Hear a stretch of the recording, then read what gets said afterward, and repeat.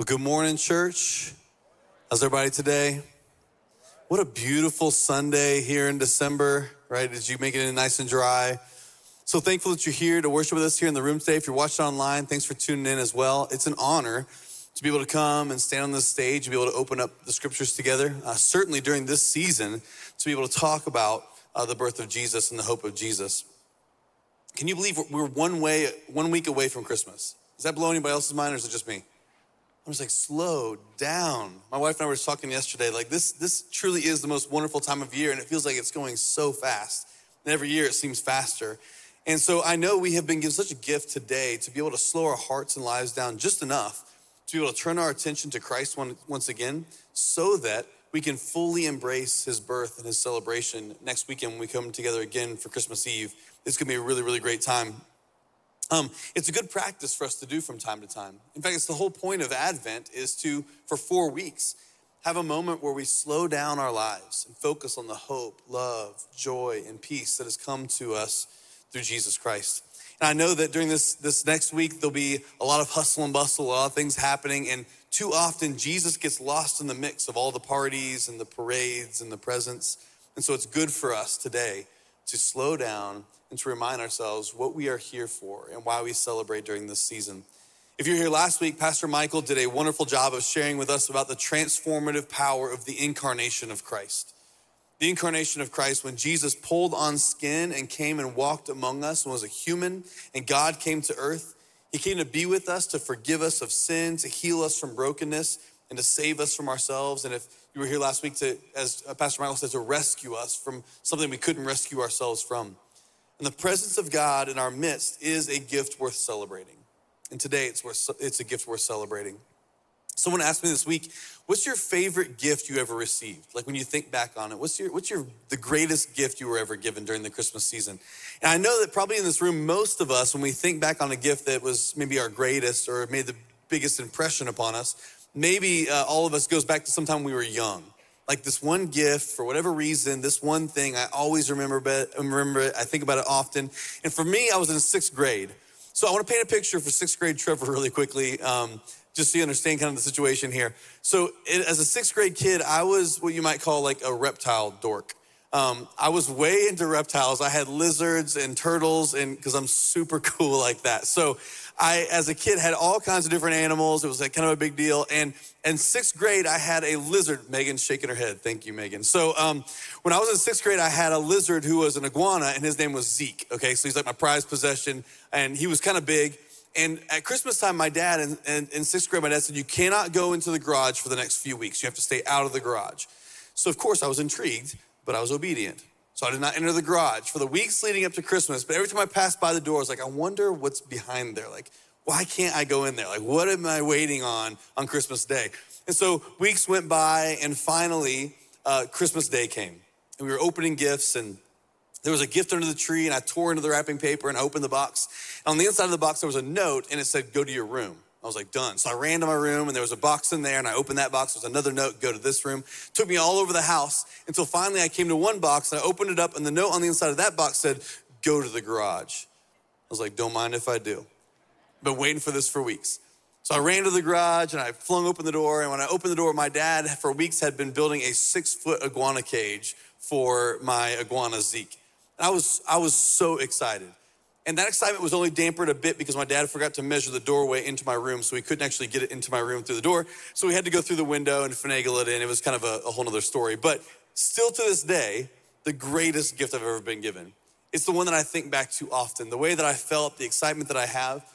And I would imagine if you were to think back to the gift that you've been given that's made an impression upon you, that you think about often, it's probably for the same reasons that one made an impression upon me.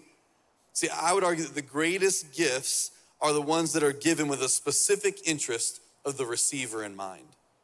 The greatest gifts are the ones that were like, I know this person, the things they like, the things they desire, the things they need, and this gift is gonna be perfect for that. Those are the greatest gifts. Because what I've experienced, I actually like giving gifts more than I like receiving gifts. It's something I just love to do. And the reason is because I love thinking about like, what would be a good one for this person in this season? There's a difference between wrapping up something that you chose just because you had to buy something, right?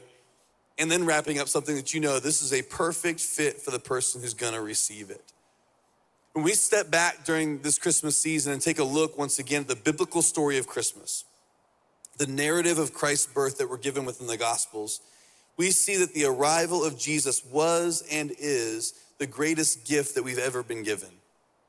His arrival is the greatest gift that's ever been given to us. And it's better than any iguana cage, trust me. It's better than any jewelry or gift cards or better than any cold hard cash. It is the best gift that we could ever receive. And the reason is because it is a reflection of God knowing exactly what we needed.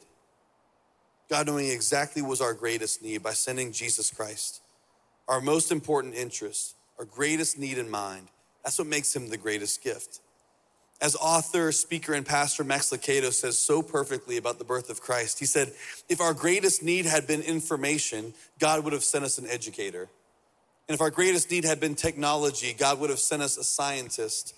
If our greatest need had been money, God would have sent us an economist. And if our greatest need had been pleasure, God would have sent us an entertainer. But our greatest need was forgiveness. And so God sent us a savior. It was on the nose for what we needed most. And God knew that. You see, we read in the Gospel of Matthew the story of this birth of Jesus. We find out this gift that was offered to us in Christ was actually a fulfillment of Old Testament prophecy. Things that have been written about and talked about hundreds of years before Jesus ever showed up on the scene. It's the reason that we celebrate during this holiday season, during this Christmas season, is because of what was fulfilled through the birth of Christ. So here's what it says in Matthew chapter 1, verse 22 through 23. It's a bit of a recap of this story of Christ. It says this, all of this took place to fulfill what the Lord had said through the prophet. Well, the question is, all of what? All of what took place? And it's the story that we all know, right? It's the angels and the inn that had no room and the manger and the wise men. I mean, the whole story of Jesus, all of this, according to verse 22, took place to fulfill what had been spoken of by the prophets. Verse 23, the virgin will conceive and give birth to a son, and they will call him Emmanuel, which means God with us. His name will be called Emmanuel, which means God with us. Now, this name that is given to Jesus is full of deep significance. And the prophets who wrote about this hundreds of years before, they knew that one day someone would come who would rescue God's people. He would be called the Christ, the Messiah. And in verse 23, he would be known as Emmanuel, which means God with us. See, to the Jewish people, this meant that there was a hope that God had not left them to navigate their broken world on their own. That God didn't set the world into motion and step back and leave us to our own devices. That's not what God did. But rather, out of love for his creation, for you and for me, God decided to come close, to walk with us, to serve us, to heal us, and ultimately to die for us. And so here's the best news of all. This Jesus, who is Emmanuel, was not just God to them then and back in the Gospels, but he is God to us today. He is with us today as well. So maybe some of you this morning, as you came in on this beautiful Sunday, braving all of this rain, maybe you just need to hear this one thing first and foremost, that you are not alone today. The gift of Christ means that God is with you. He's present with you in your shame. He's present with you in your pain. You're not alone in your hopelessness or your discouragement, your disappointment. You're not alone in your brokenness or your loneliness.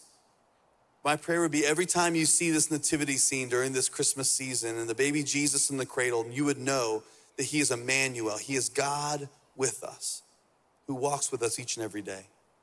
You see, the Christmas season, when it's celebrated right, when it's done right, is a reminder that we are not alone in the world. That we're not alone in the world. God is with us. And his presence has the power to transform us. My wife and I have started realizing the power of presence, the power of influence in the past couple of years. We have a daughter who's 4 years old named Murray, and she is the sweetest sometimes. And we've realized that as we've taken Murray into certain situations, let's say, dinner out somewhere, or we're shopping in a store somewhere, or even here at the church sometimes, our daughter every once in a while will do something that will just make us shake our heads. There's nothing else you can do. And she'll do something like, give out a little bathroom humor or rough house a bit or, burp in front of everyone. And my wife's first words out of her mouth are always the same. Murray, that is not very ladylike.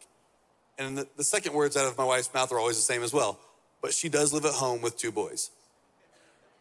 It's kind of an excuse for whatever takes place. But it's true. I mean, as much as my wife and I try, and we do, I promise, the influence of living at home with the 2 brothers that she has, their sheer presence within their life, it has influenced and it has shaped the lovely young lady that we have in our home today. So I apologize. If you run into Murray this Christmas, blame her brothers. But there's influence there. There's proximity and presence there, and it has a way of shaping and molding and changing. And the same is true for us when it comes to this gift of Jesus Christ, God's presence with us. When we receive the birth of Jesus into our hearts, when he comes to dwell within our lives, there's a profound influence that should take place within our lives.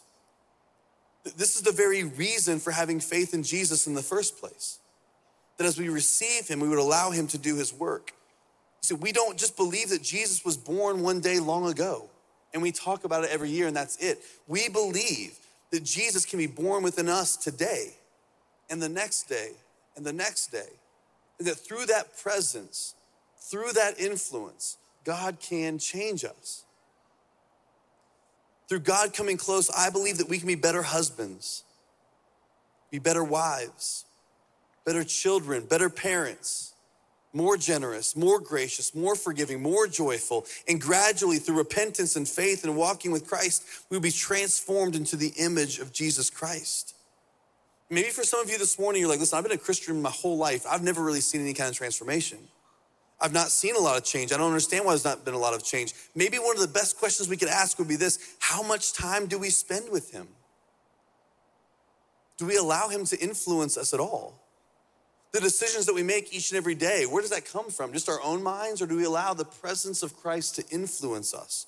How often do you sit in his presence to know him, to be known by him? Like with any relationship, no matter what the relationship is, increased time equals increased influence. And for some of us this morning that have been walking with Jesus for a while, maybe, just maybe, to see the transformation take place, we need him to carve out some time to spend time with him. And here's the reason why. Because the truth of this season is, at the end, God wants to do something in you today. And he wants to do something in you today because ultimately he wants to do something through you. He wants to be born within your life so that he can do something through you to transform the world around you. So no pressure. Being a follower of Jesus is a lot more than just coming on a Sunday morning and looking nice. It's not just something that we talk about around the water cooler. It is something that transforms the way that we live so that God could use us to make a difference. The fact of the matter is that today, there is a world out there, outside these 4 walls, that is in desperate need of God's presence. There are countless in our community right now today who have become so cynical and jaded because of the circumstances that life has handed to them. There are people right now around our world, countless number, who are wondering how their most basic needs are going to be met today. And there's a countless number probably in this room this morning who are wondering, does God even hear my prayers? The things that I lift to him at night, in the morning, does he hear the things that I pray? And this is the reason why it is so important that for those of us who have encountered the loving God, the presence of Christ, that we would live our life in such a way that we could be an example to others of God's love toward them. That if we let God do his work in our hearts, that it might just flow out of our life to influence those around us. That's what this season is really all about. So the book of 1 John, most scholars believe was written by a man named John, who was a disciple who walked with Jesus, spent time with Jesus during his 3 years of ministry here on the earth. At the time that this book is authored, actually 1 John, 2 John, and 3 John, more than likely John's probably older in age. Some believe that he was actually overseeing a number of house churches in a place called Ephesus as he writes this letter to them. And we're given clues within this letter to suggest that John is writing because of a conflict that's arisen within these churches. You see, some within these churches have decided to turn their back on Christ. They had a faith in Jesus, but they've walked out. They've decided they didn't want to follow anymore. And as they've left, they've stirred up all kinds of trouble within the church. And so John is writing about this. He's addressing this. There's people within the church who have stayed, but they're shaken by the departure of some, causing them to ask questions like, what does all this really mean? I mean, is Jesus really trustworthy? Is Jesus who he said he was? Maybe Jesus, this whole thing is just a myth. And so they're shaken by it. And so the letter is meant to be a reassurance to those who have remained faithful. And it sheds light on why John writes what he writes in chapter 4, verse 12. And here's what he says in 1 John chapter 4, verse 12. He writes, no one has ever seen God. No one has ever seen God, but if we love one another, God lives in us and his love is made complete in us. No one has ever seen God, but if we love one another, then God's love lives in us and it's made complete within us. This is such a beautiful thing that John writes here. And the reason I think he writes this is because he wants to identify with those that are in the early church in Ephesus. None of them had ever spent time with Jesus like John had. So as John writes this, he recognizes, listen, I know no one's ever seen God. And as folks are leaving the church in droves, and if they're done with this, I know it can be shaking to you, but you need to understand, even though no one's ever seen God, the way that we love one another can make God evident in our midst. The way we treat one another can make God evident within our midst. It can be the very thing that would cause us to say, yes, he is indeed who he says he is. And the work that God is doing in the world is indeed what he said it would be. Essentially, John contends that the followers of Jesus should show evidence in the way they speak, the way they act, the way they sacrifice, to show that God has indeed done a work within their lives, within their hearts. And as an outflow of that, it becomes tangible evidence of God all around them. You see, I'll say it once and twice and many times this morning. God wants to do something within you today because he has a grand plan for the world that can be accomplished best when we allow him then to use us to do something through us, through generosity and love and grace and mercy. The world needs a group of Christians. The world needs a group of people like us who would actually live our faith out in practice, in visible, tangible ways, each and every day, and not just dress up on a Sunday to come in and play church, but to live it out all throughout the week. Dr. Tony Evans tells a great story how one Christmas his wife came to him and said, listen, I need some boxes. I want them wrapped and decorated. I'm gonna put them on the front porch as decoration for the season. So there was 8 boxes. They were all wrapped perfectly. They were festive for the front porch, and they put them outside the house. And Tony says those boxes sat there in front of the house, and they were impeccably wrapped. They were topped with bows, but they were completely empty. And he had no concern whether a thief would come in the night and take any of these boxes off the front porch, because if they did, these decorative pieces, they would get nothing because there was nothing inside. You see, a lot of us, I'm afraid, we're kind of similar. A lot of us, we are well wrapped, like we look the part, we act the part, but in the end, there's nothing going on the inside. We've not allowed Jesus to take over residence and to dwell within us, for there to be anything of significance have happened. And unfortunately today, many people don't know what it's like to live out their faith in a way that truly loves others and makes God's presence known to others. We just want to look well wrapped. We want to have the appearance of God's presence, but not the power of his presence living within us. See, true, authentic Christian living starts on the inside, and then it's manifest on the outside. That's how this works. And so for some of us this morning, I just want you to know, Jesus is available to you. He's made himself available to you. And he wants to live within you. And he wants to transform you. He wants to make you a better version of yourself. He wants to grow you into the person that he longs for you to be, because it will have an outflow from your life in the way you treat and serve and love one another. I mean, do you realize that you may be the only Bible that someone ever reads? Just their encounter with you. Do you realize you may be the only Jesus that some people ever meet just because of an encounter with you? It is of utmost importance that we live it out faithfully. One of the things I love most about serving in this church, and there are many things that I love, has been the overwhelming number of people who take all of this very, very seriously. You know, each and every week I get a chance to have a vantage point of people who are living this out in our community in incredible ways. I don't know if you know, but there's a group of men at this church and churches surrounding this area who most Saturdays take time out of their schedule and they come together to build ramps for individuals who have mobility issues. They take, while we're watching football and eating snacks and so forth, they're here with hammers and nails, saws and trailers, and they're being the feet and the hands of Jesus in this community by serving people. Like John said, no one has ever seen God, but the way we love one another, his love is made complete in us. Did you know there are some individuals in this church who have gone through hours of training to become Stephen ministers? What that means is there are people in our church who come alongside others who are going through the hardest times of their lives, whatever that may be. But because of their sacrifice, the sacrifice of these men and women, these people don't have to walk through it alone. They walk through it with them. Because no one has ever seen God, but when we love one another, his love is made complete within us. I don't know if you know this, but there are 10 volunteers who show up every week at Mount Horeb, and they pack backpacks full of food for 450 children in our district so that we make sure they are fed on the weekend when school's not in session. That's a big deal. No one has ever seen God, but when we love one another, his love is made complete in us and visible through us. Did you know our church donated 691 gifts? The student room was overflowing with gifts to serve 100 children in our community through our Christmas store this year. It was fantastic.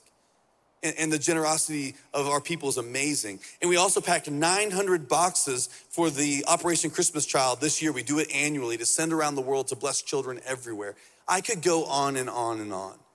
It's actually laughable how many things I could point to in the way that this church loves people and serves people and demonstrates that what God has done within them, he's now doing through them. It is beautiful. And it's the whole point of faith in Christ. As Jeff pointed to earlier with our Advent offering this year, every year this Advent offering is meant to make a difference both locally and globally. And this year is no different. To be able to come alongside of churches to help them be able to do ministry sacrificially, faithfully, here and all around the world, to have a presence in Colombia and a presence around the world, it is beautiful what God is doing. And the only way it's possible is because there are people who have taken God really seriously at his word and said, Jesus, I invite you into my life to change me and transform me. And as you do something in me, I'm gonna allow you to do something through me. It's easy for us oftentimes to look around the world at different needs and struggles and say, man, somebody really ought to do something about that. Like in our community, certain things that are happening, man, somebody really should step up and do something about that. Or we look around the world and oftentimes we ask the question, like, where's God? Like, where's God in all of this hurt and pain and struggle? Where's God in the midst of all of this? I think the better question we should be asking is this: if Jesus dwells and lives inside of you, the better question is, where are you? Where are you? Because we carry Christ with us wherever we go. And when we see a need, we can meet a need. And we can have Jesus there by him doing something in us and then through us, because he lives and dwells inside of us. See, each of the Gospels in the Bible have a kind of a different take or a different vantage point of the Christmas narrative, the Christmas story. And I love all of them. And many of them, we kind of think about it often when it comes to Christmas with the whole manger scene and all the things. My favorite, though, actually is the book of John. And John doesn't have all of this other stuff. He doesn't have the crowded inn or the manger or the angels or anything like that. John tells this story from a more cosmic view, kind of a zoomed out view. And here's the way John describes Jesus' arrival on the earth. In John chapter 1, verse 4 and 5, he writes this. He says, in him, speaking about Jesus, in him was life, and that life was the light of all mankind. The light shines in the darkness, and the darkness has not overcome it. In a world that is full of darkness, when Jesus was born, and certainly today, when Jesus came, he was one that brought life. And I love the phrasing that John uses here. It was the light of life, meaning it's life lived to its fullest. It's life lived the way it should be. It's life that is bright, the kind of bright and shiny that shines into the darkness to expel evil, expose evil, eliminate evil. The evil in the world literally cannot hold a candle to this when Jesus came, and the hope in his presence. One of my favorite things every year at Christmas is to come home. You know, a lot of us staff and many volunteers at the church on Christmas Eve, it is a long day. And so by the time we're all finished up, I get home pretty late, and One of my favorite things is to come home. Usually everybody's in bed, ready for the next day. And I'll sit down in my living room, take the shoes off finally, and sit on my couch, turn all the lights off. And the only light on in the room is the Christmas tree. There's just something about it.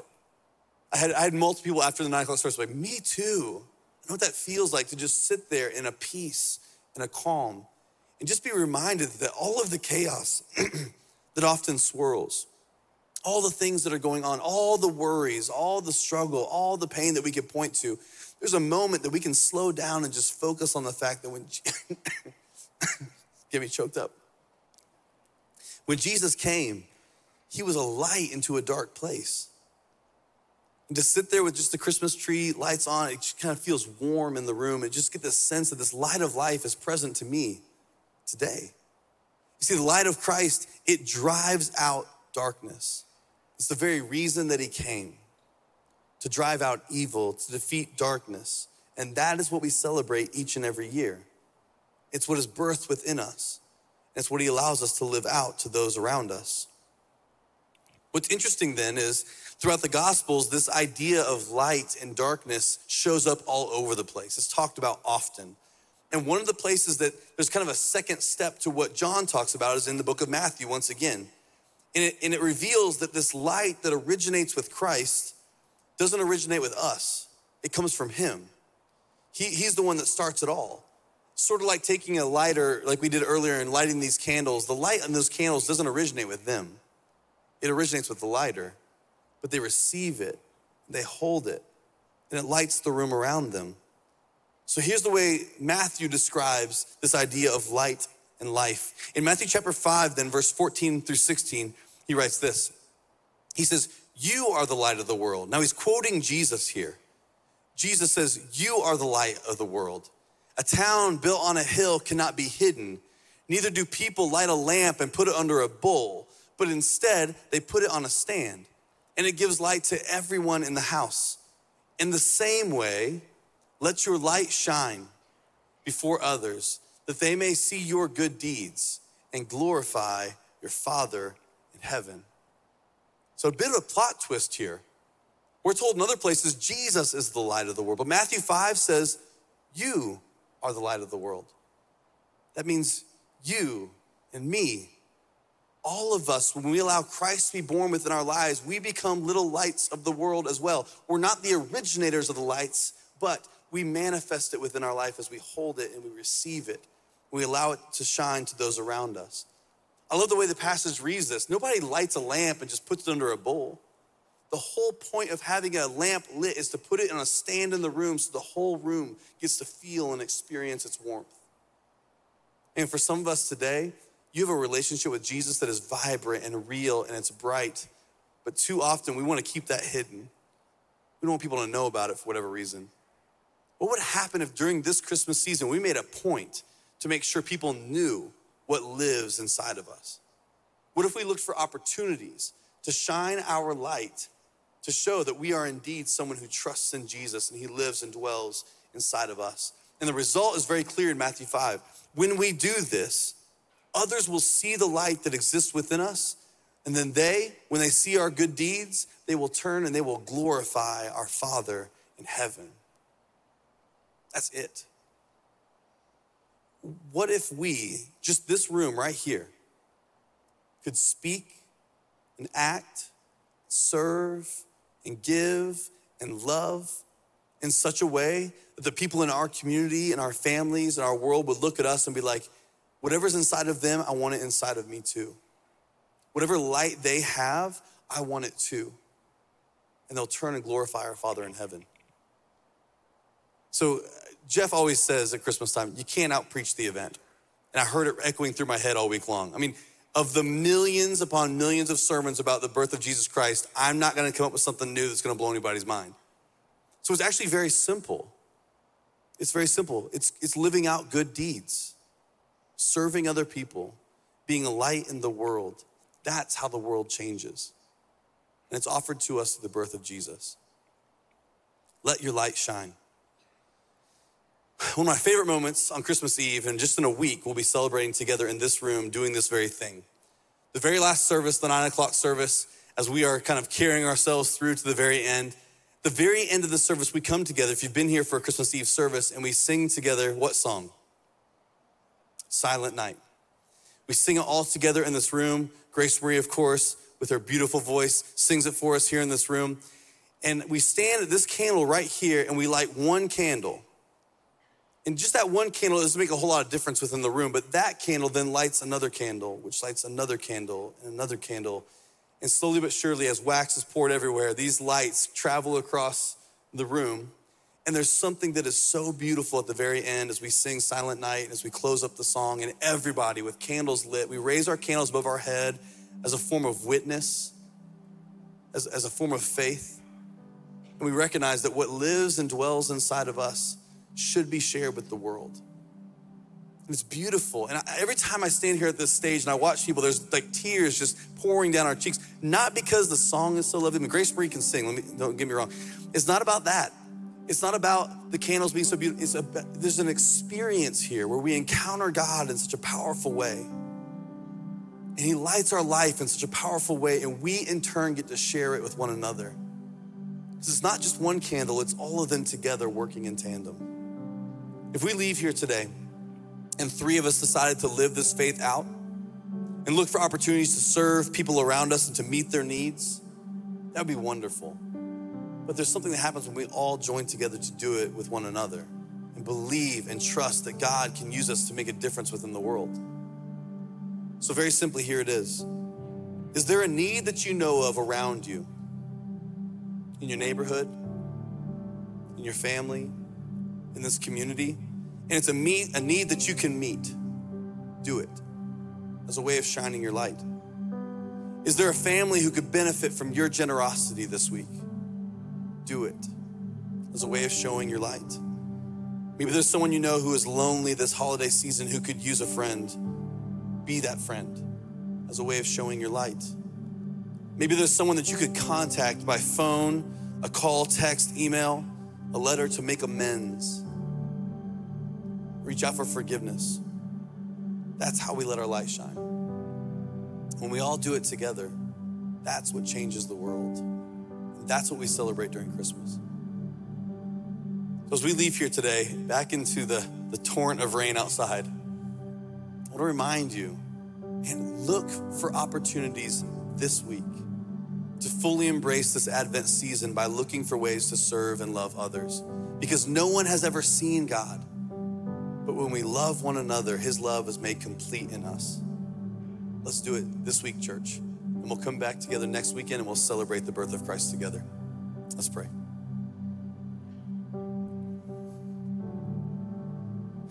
God, first we say thank you.